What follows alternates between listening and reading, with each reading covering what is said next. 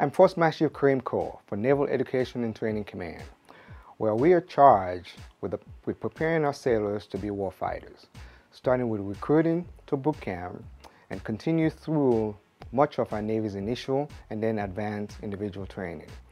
A tremendously important initiative, Ready Relevant Learning, or RRL, is currently underway in our Navy.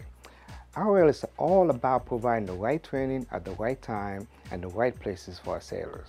Like anything new, there's some myth about RRL in the fleet, and I'm here to help get the facts straight.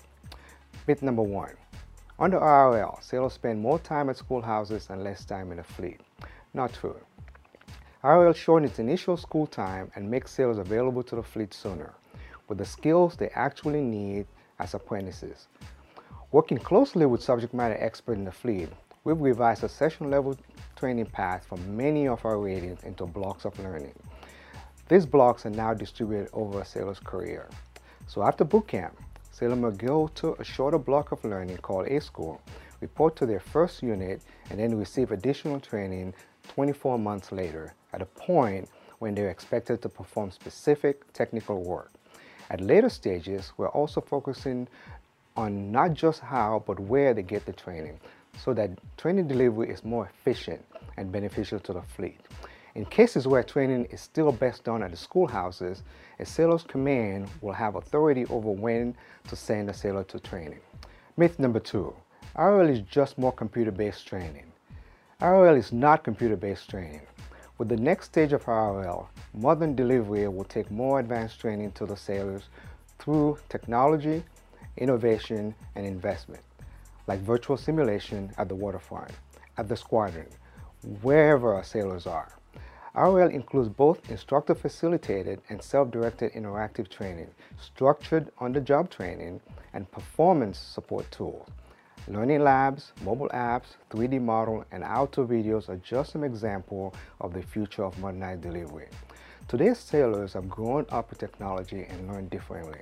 So RRL is leveraging technology to teach our sailors learn best. For example, Naval Submarine School is using multi-purpose reconfigurable training system, or MERTS 3D, to train its auxiliary machinist mate the entire startup procedure of a Caterpillar diesel engine.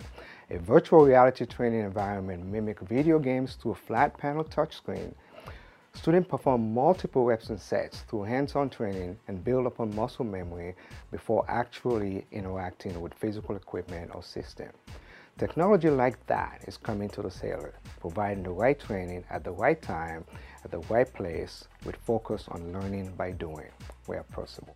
Myth number three: RRL will cost command too much money.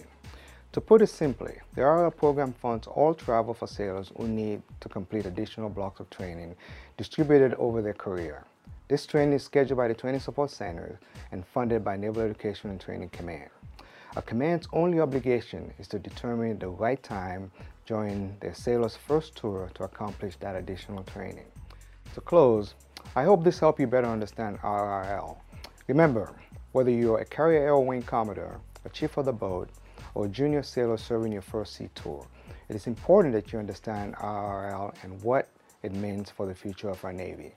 Please continue to listen to other NetSea podcasts as we spread the word on Ready Relevant Learning.